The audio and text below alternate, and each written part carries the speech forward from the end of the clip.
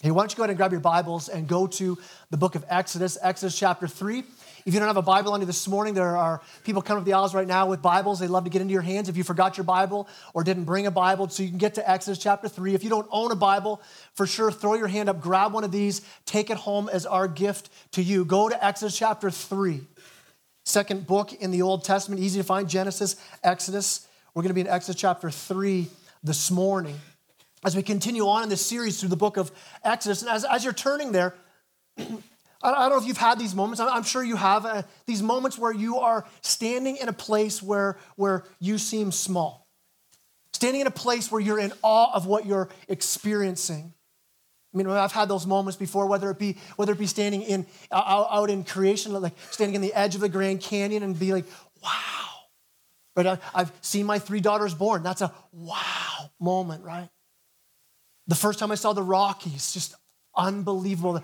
Where you stand next to a raging whitewater river, and there's this sense of awe as you see the power of that water. As you look up at the stars at night when it just fills the sky, and you're in awe. And here's what I start to think. If those things are so awesome, imagine how great God is. I mean, if what he created fills us with so much awesome awe and wonder, what is God like? I mean, the one who just spoke the galaxies into existence. God is awesome. And here's why it's important for us to remember how awesome God is. Because of this, nearly all of our soul problems, things like doubt and anxiety and worry and fear and insecurity and apathy and unhappiness, they come from this place where we have a view of God where he's much too small. In Exodus chapter 3 here, we're going to find this guy Moses, and he's not yet the leader that we kind of know him. For those of you who know the end of the story, you know who he becomes. But in this moment here, he's not that leader yet. He's deeply insecure. And maybe you can relate to that, those feelings of insecurity where you come and you hear these thoughts in your head, these whispers you hear where you're not good enough. And you think, I'm not smart enough, I'm not strong enough, I'm not spiritual enough, I'm not good looking enough. I don't struggle with that one either, like you guys, right? We never struggle with that one. Right? Maybe it's your job that brings that kind of insecurities out. Maybe it's a relationship you're in that brings out those kind of insecurities, right? I remember talking to a dude who a girl broke up with him, and he says, why are you breaking up with me? And she says, because you're so insecure. He's like, this isn't helping, right? Maybe it's a relationship, maybe it's your schooling. Maybe you don't feel insecure at all. I would say this, have kids. Man, that'll bring you to a place of, I have no idea what I'm doing, right? Here's our first point this morning. As we jump into this text this morning, if you're taking notes this morning, it's this, to remember this, I am small. I am small. We're coming into the story now in Moses' life, in this time in Exodus chapter 3, and he's this deeply insecure guy. He started out great, man. He was the adopted son of Pharaoh, the king of the greatest kingdom on earth at that time. He was trained up to be a leader, but then his first act of leadership, where he felt this deep call in his life, I'm going to lead my people, the Hebrews, out of captivity. In his first act of leadership, what's he do? He kills an Egyptian. The Jewish people reject him. Pharaoh disowns him. I mean, you think about the kind of day that Moses would have had right there, right? You're fired from work. Everybody hates you. You kill somebody on the way into church. Like that's kind of the day that Moses is having, right? And so what does he do? He takes off. He flees. He runs into the desert. And in chapter 2, as it ends off chapter 2, we find Moses finding a wife, settling in to this regular life. Look at chapter 3, verse 1. Now Moses was keeping the flock of his father-in-law Jethro, the priest of Midian, and he led his flock to the west side of the wilderness and came to Horeb, the mountain of God.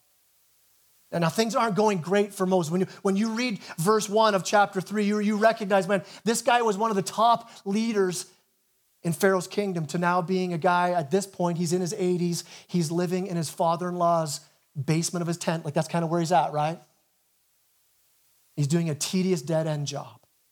I mean, that verb there that says keeping the flock, the verb there, keeping, it gives this indication of it's just ongoing. It's never ending. It's like you could say it this way. He was keeping and keeping and keeping and keeping this flock.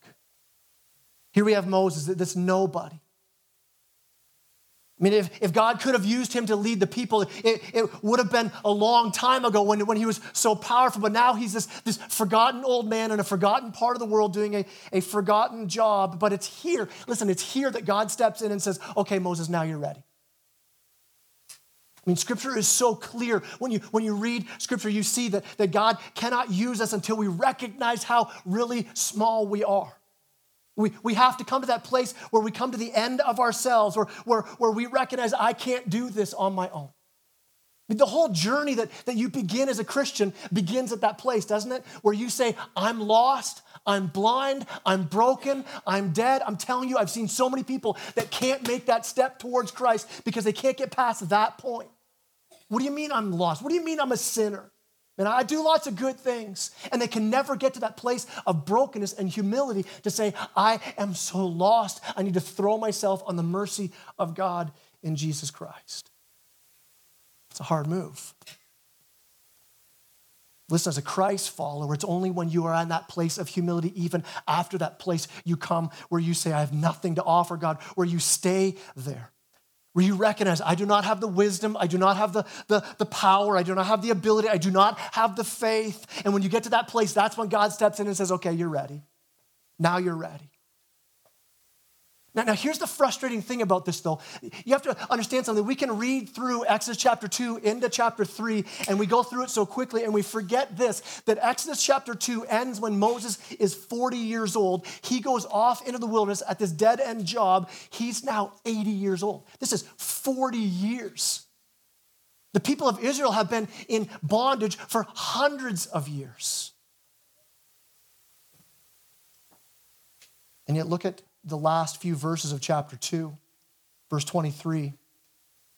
During those many days, the king of Egypt died. The people of Israel groaned because of their slavery and cried out for help. Their cry for rescue from slavery came up to God, and God heard their groaning, and God remembered his covenant with Abraham, with Isaac, and with Jacob. God saw the people of Israel, and God knew. Listen, God's timing is rarely, if ever, our timing. But it's always perfect time. I mean, you think about it in the Gospel of Mark, there's this story where Jesus is walking through town, and this guy, this religious leader, Jairus, comes up to Jesus and says, hey, my daughter's sick. She's nearly dead. She's going to die. She needs to be healed. Can you heal her? And Jesus says, yeah, I can heal her. And then Jesus takes the time.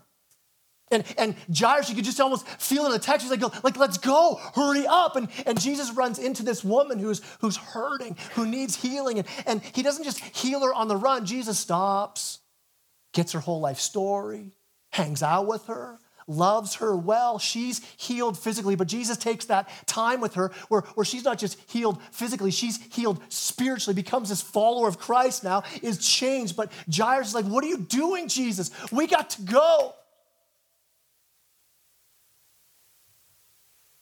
Jesus says to him, don't fear, Jairus, only believe. He's saying, just trust me, Jairus. My delays are always perfect. My delays make things better, not worse. And in that delay, a woman is healed, and then listen what happens. He shows up on the scene, and Jairus' daughter is now dead, but God is more glorified because Jesus doesn't just heal her, he raises her from the dead. God's timing is not always our timing, but listen, God's timing is always perfect. I don't know, there's probably someone here this morning, you need to hear that. You need to remember that. You need to grab a hold of that. God, you're at work. You're not too slow. Don't fear. Only believe. God is the God of perfect delays. And here's what happens. 40 years goes by, and Moses now is small enough to be used by God. Let's read on. Look at verse 2. And the angel of the Lord appeared to him in a flame of fire out of the midst of a bush. He looked, and behold, the bush was burning, yet was not consumed. And Moses said, I will turn aside to see this great sight, why the bush is not burned. When the Lord saw that he turned aside to see, God called him out of the bush, Moses, Moses. And he said, here I am.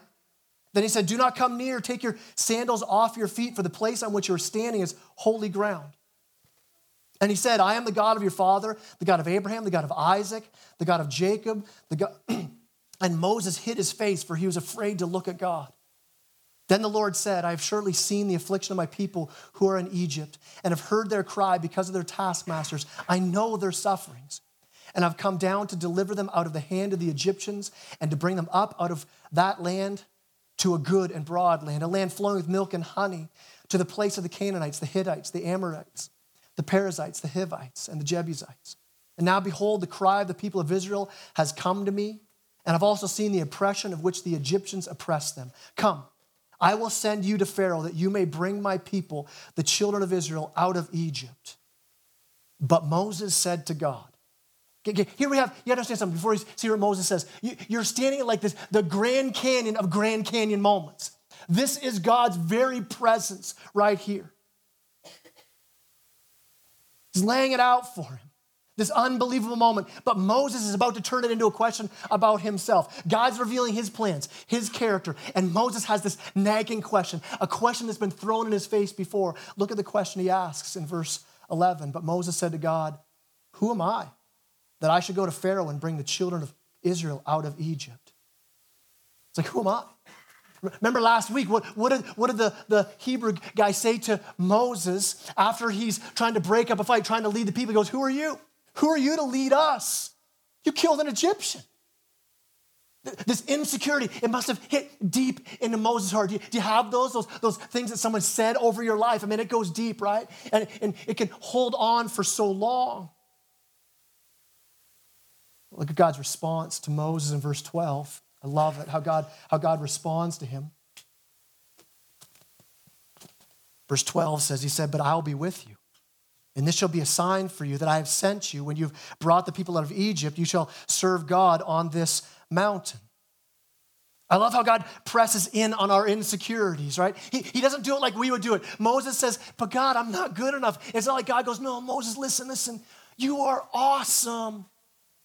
Moses, you need to say this to yourself. Say, I am Moses and I am awesome. Say it. That's who you really are. Look deep down inside. No. What does God say? God says, Moses, stop looking at yourself. You're small. We all know you're small. He says, look at me.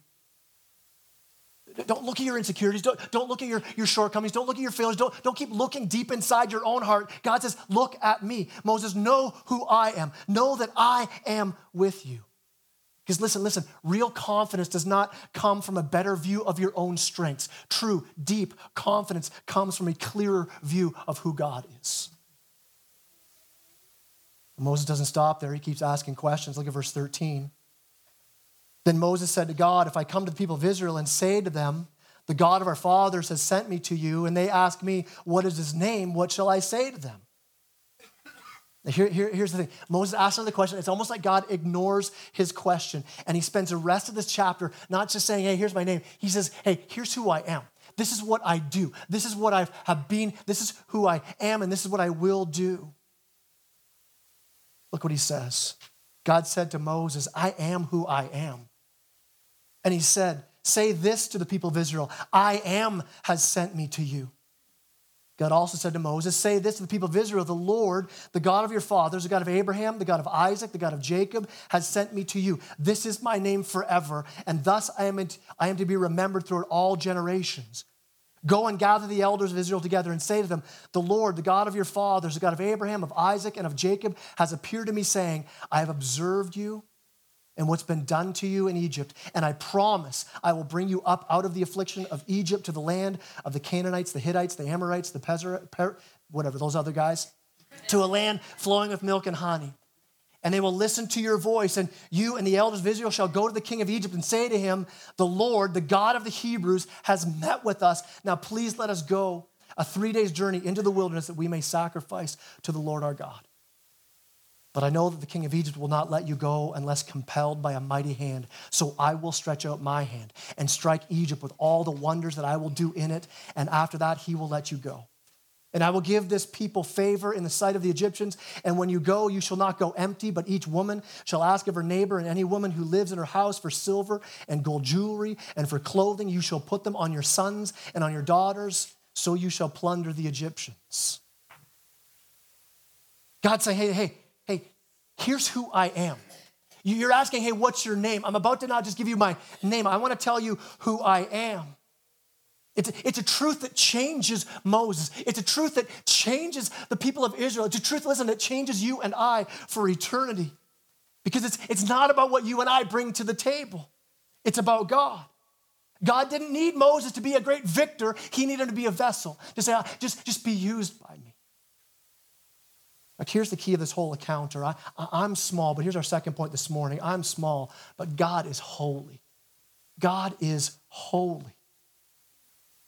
I mean, this passage is so powerful because God's introducing himself finally. He's been at work behind the scenes doing what he does, but now he steps up to introduce himself, and what we see is awesome. It changes Moses. It changes us. God shows up, and he says, here's who I am. Now, a lot of people have opinions about God. Most of us here would have opinions about God. Even if you're here this morning and you wouldn't consider yourself spiritual or religious at all, you would still have opinions about God. When someone says, hey, when I say God, when I talk about God, what do you think about? What's going on deep in your heart, in your gut, in your mind when you think about God? We have these opinions of who God is, about what he's like. I mean, as Christians, we can use words to describe God. God's a God of grace. God's a God of power. God's a God of forgiveness. God is a God of judgment and justice. And all those things are very true about God, but there's a way that God describes himself here. He says, hey, this is first and foremost of who I am. You'll get to know me in all the ways of who I am, but I want you to know this first. And he steps up right away and says, I'm holy. I'm holy. He says in verse 5, what's he say? Take off your shoes. This is holy ground. The ground around me, I'm so holy that even the ground around me now becomes that. And here's the thing, I get it. We hit point 2 here. God is holy, and you can kind of start to check out in a sermon, right? Oh, good. A sermon about holiness. All right, I'll make sure I'll put on my real serious face. I'll look very religious, and we'll get through this. Why? Because this idea of holiness can be hard for us to get our heads wrapped around. We can understand things like God is love. It might blow us away, but we have a category for love. But then you come to holiness, and it's hard to put that somewhere. It's hard to have a connection with that word holiness. How am I supposed to think of God as holy? How do I respond to a holy God? And so the word kind of becomes a bit of a church word. And we'll sing songs about God is holy, but we can kind of remove ourselves from it. It's this idea where, man, I can't connect to that here and now. It doesn't really impact my life, like at school or at work or in my family, in my relationships, in the way I think, in the way I act.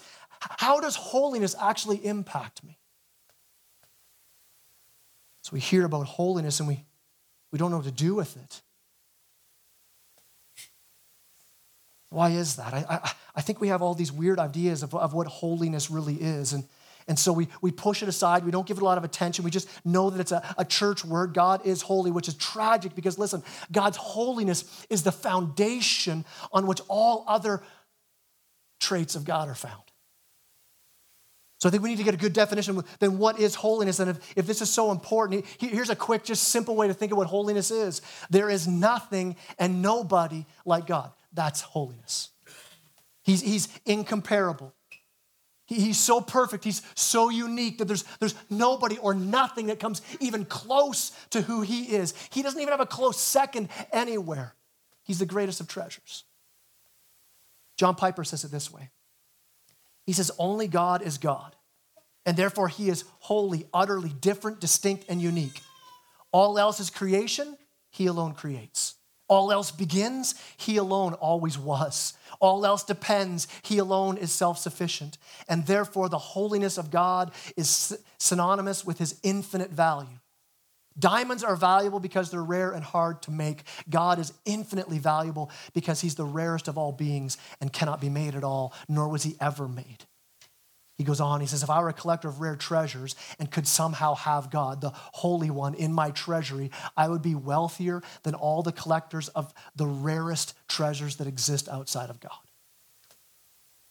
This is why Jesus describes it this way. He says the kingdom of God, knowing God, is like the person who finds a treasure hidden in a field and sells everything that he's got, all of it, to buy that field. Why? Because he recognized that treasure's worth more than anything I own, anything I could ever get. That's who God is. He's holy.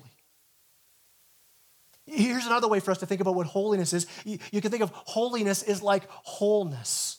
Right? When you think holiness and God, think wholeness. God is whole. He lacks nothing. He's completely complete. He has no fracture. He has no stain. He has no break. He has no crack. God is completely whole. You and I, though, we're not. We're fractured. We're broken. And that's why there's so much satisfaction in clinging to God, because everything else and everyone else that we grab a hold of for hope, they're all fractured and broken and can't satisfy. But there's this rest and there's this peace and healing when we finally come near a holy God, the one who lacks nothing, the one who isn't insecure, the one who is whole. I mean, that's the foundation of who God is, that out of his holiness, all the other traits now come. So when you think God is a God of love, it's a love like no one's ever seen. God's a God of forgiveness. His forgiveness is like nothing else we could ever experience. It's not like you and I forgive people. We kind of have conditions, right? He's a God of complete forgiveness. He's a God of power. God's power doesn't lack. He has a power to heal, to restore, a power that is complete and never failing. God is a God of righteousness, a perfect, holy righteousness. I mean, can you see why resting in God's holiness changes everything for us? If we start to miss God's holiness, we start to treat God, think of God like he's like us, maybe just a better version of us, and we start thinking, well, he's forgiving, but maybe one day, he's going to be fed up with me and not forgive me any longer.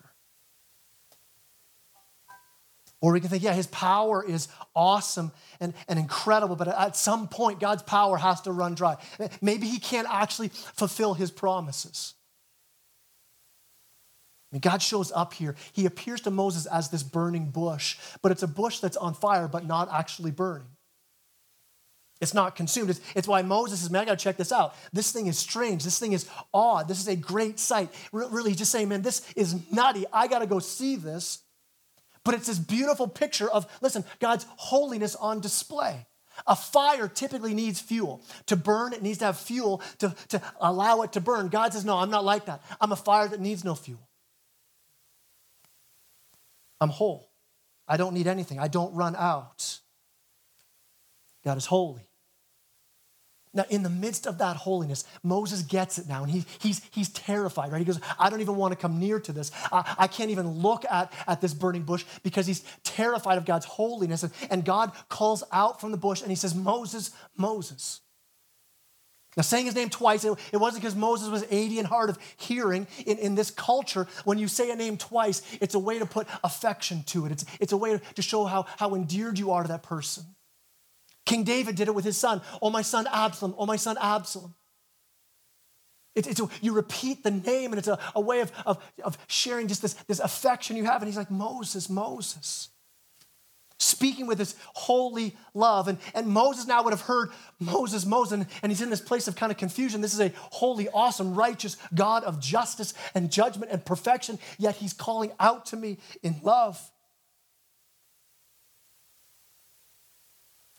And God says, don't come near me. Take off your shoes because the very ground you're on is holy because of my presence. In that midst of that, there's this terror and God's love. And then God says in the midst of that, he says, Moses, I got a job for you to do. And Moses is like, well, listen, if I got this job I have to do, how do I know it's really you? Like, what's your name? Who are you? And that's when God says, verse 14, I am who I am.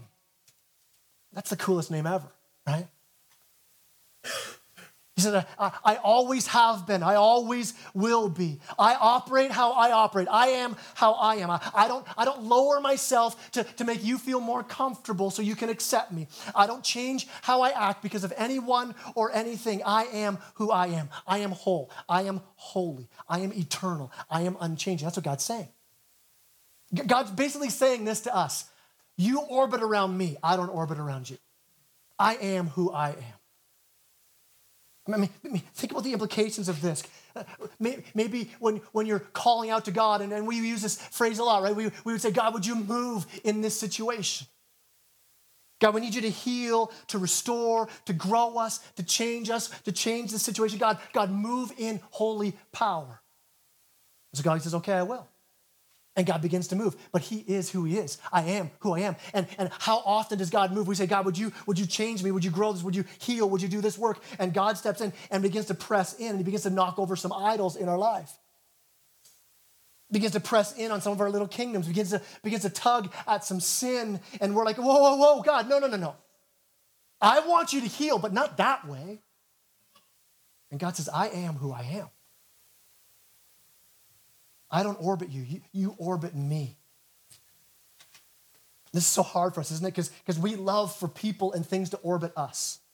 Right? No. You change for me. No, you move for me. No, you serve me. No, I'll forgive as soon as they finish. As if they can do 1, 2, and 3, then maybe I'll forgive. They got to do this. And we want everything to shift to us, to our needs, to our comforts. And so God can be so frustrating at times.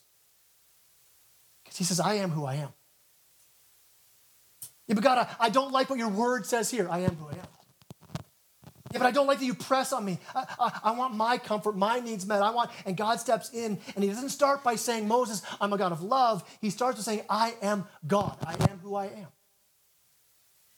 And Moses, I'm going to use you for incredible things. I'm going to transform you. I'm going to change you. I'm going to act. I'm going to move. I'm going to lead. I'm going to teach you. I'm going to press in on your heart. But before I start this work in you, you need to understand something, Moses.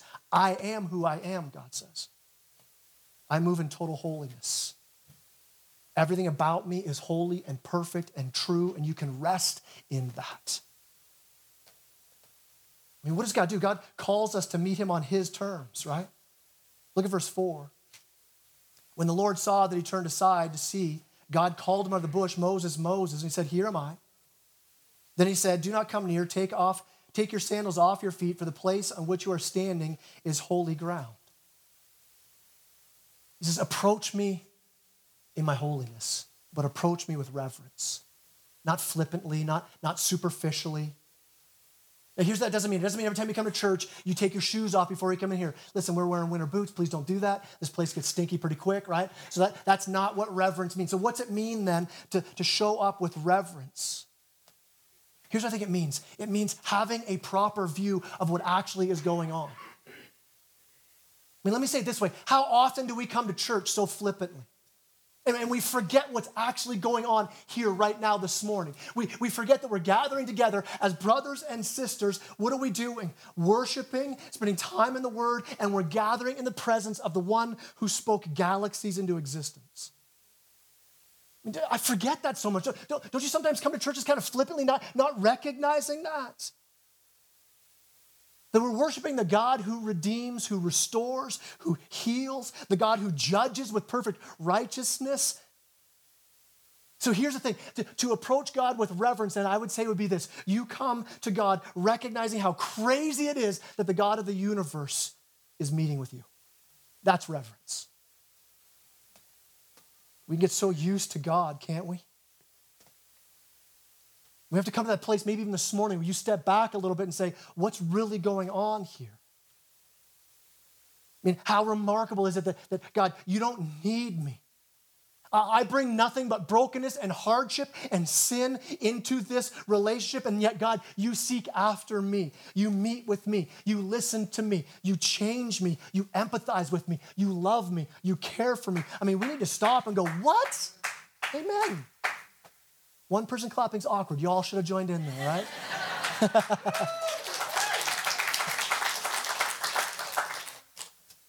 Sometimes I think we need to stop and say, I cannot believe what God is doing. That's a sense of reverence.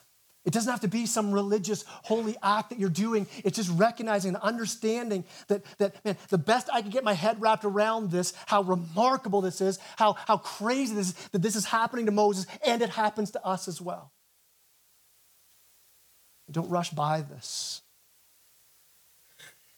To see that God is holy and say, this is remarkable. That we can gather like this on a Sunday. We can worship and sing together to this God. We can hear his word being preached. We can give and serve. And it should stir our affections that, yeah, God, you don't have to do it this way, but you do. You are so holy.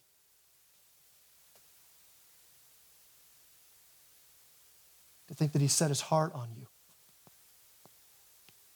When we begin to grasp his holiness, we can't help but worship. We can't help but be moved by this.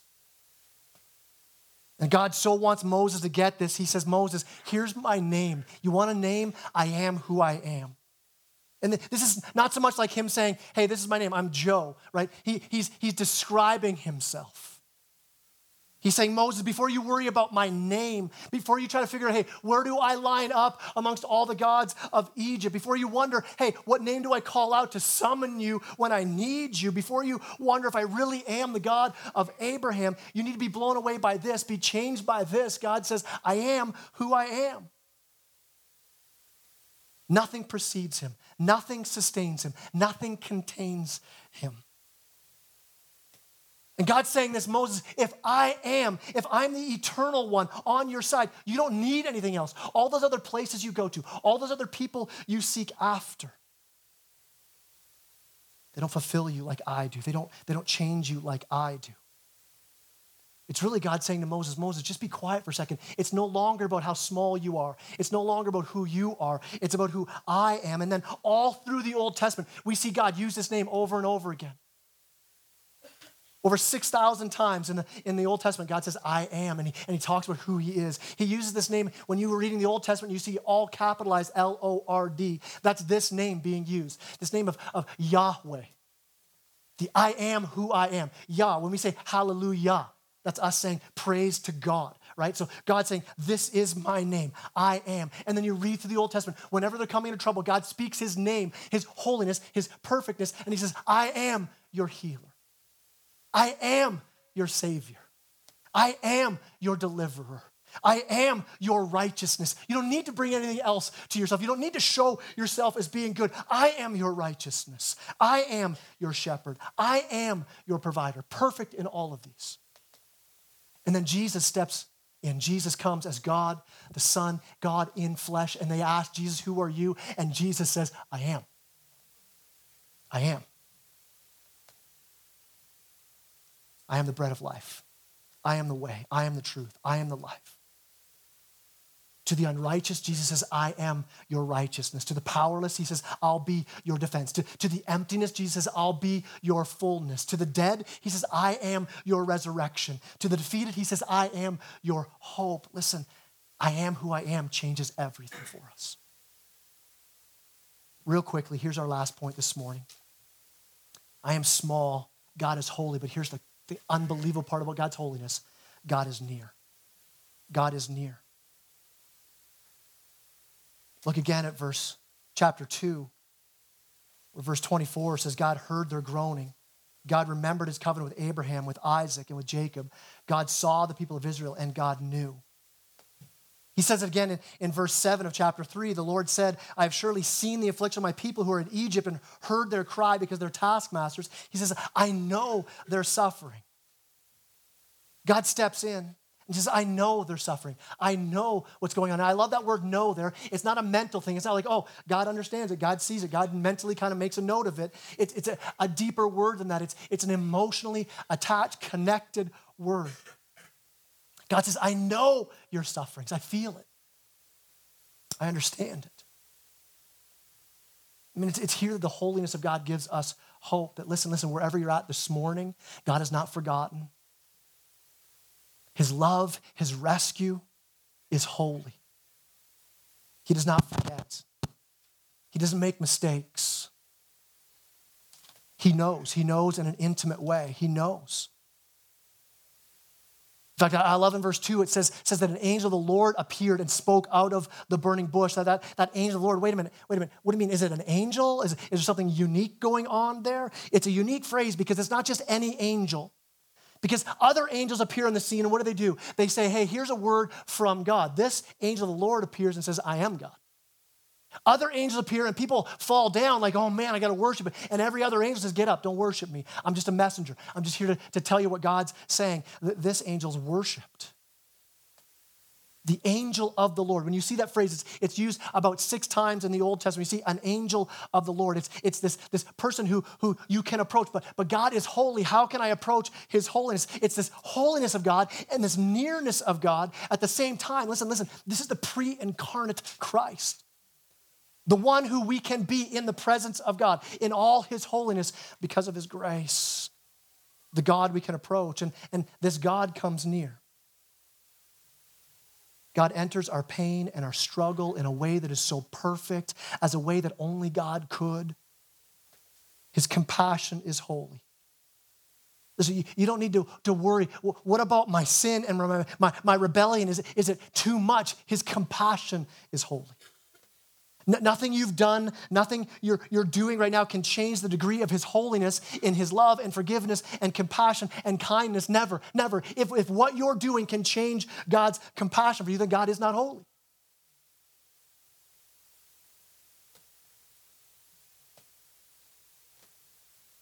And so where there's sin, what do you say? You say, God, this is my sin.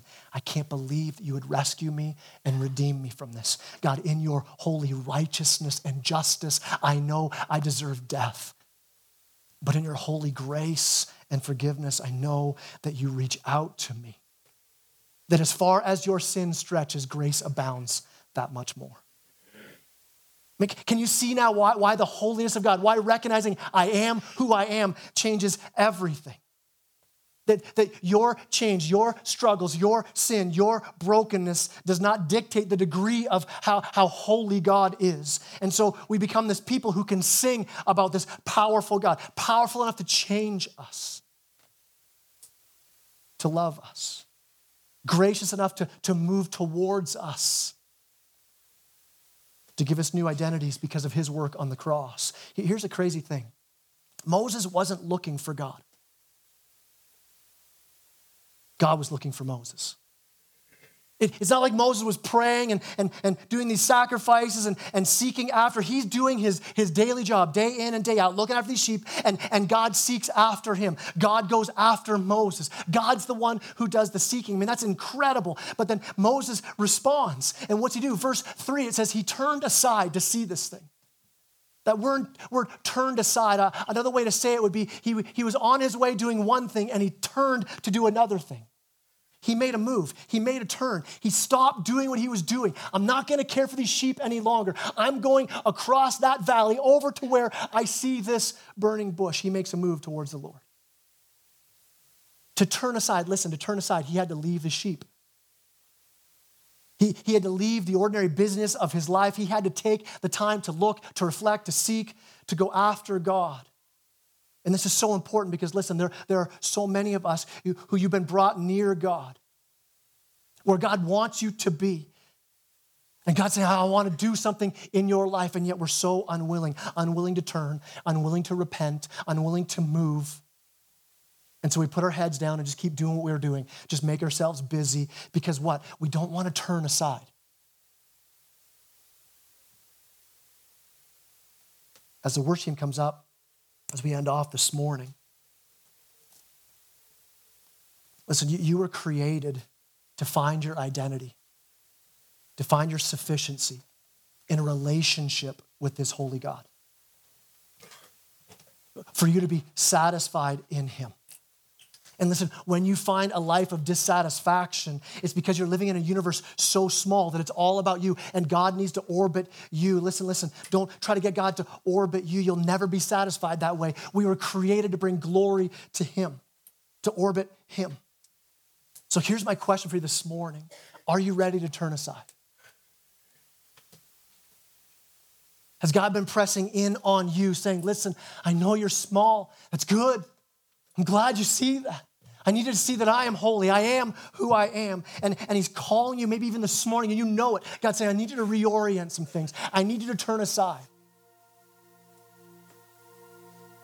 And you're so busy trying to fit God into the margins of life. Well, I'll just stick you over here, God. I just put you over here, and I got stuff I need to do, stuff I need to accomplish. And God's saying, turn aside.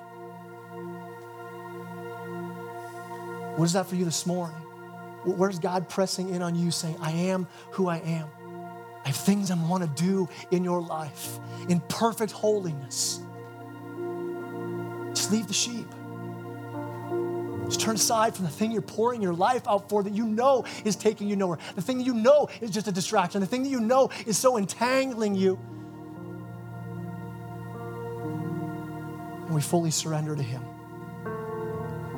We offer a blank check of our life to God saying, God, I don't want to try to fit you into my purposes any longer. I'm surrendering my purposes to yours.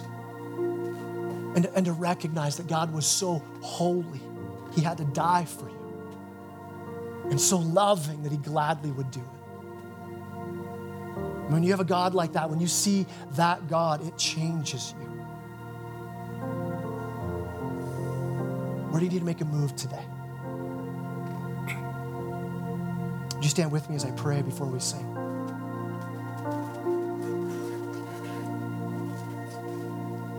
Heavenly Father, I pray that even this morning, Lord God, that you'd remind us of your holiness. That you are a treasure like none other. Remind us that you came near to us. You wrapped yourself in flesh. You took on our sins so that we could be made whole. That we could be complete, not lacking anything because of your righteousness. There's no one like you, Jesus. So even right now, God, as an act of turning, Lord, we don't just sing now. God, we turn towards this truth. We turn our hearts right now towards the truth that you are holy in righteousness, that you are holy in perfection. You are holy in what you're doing. And so, God, we want to be near where you are. Thank you that you came near us. God, turn our hearts, turn our affections, turn our lives, turn our schedules, turn our families, turn us all completely to you to seek after you. Thank you for your holiness. Holy in love, holy in power, holy in forgiveness, holy in justice. God, you are awesome. We pray this in Jesus' name.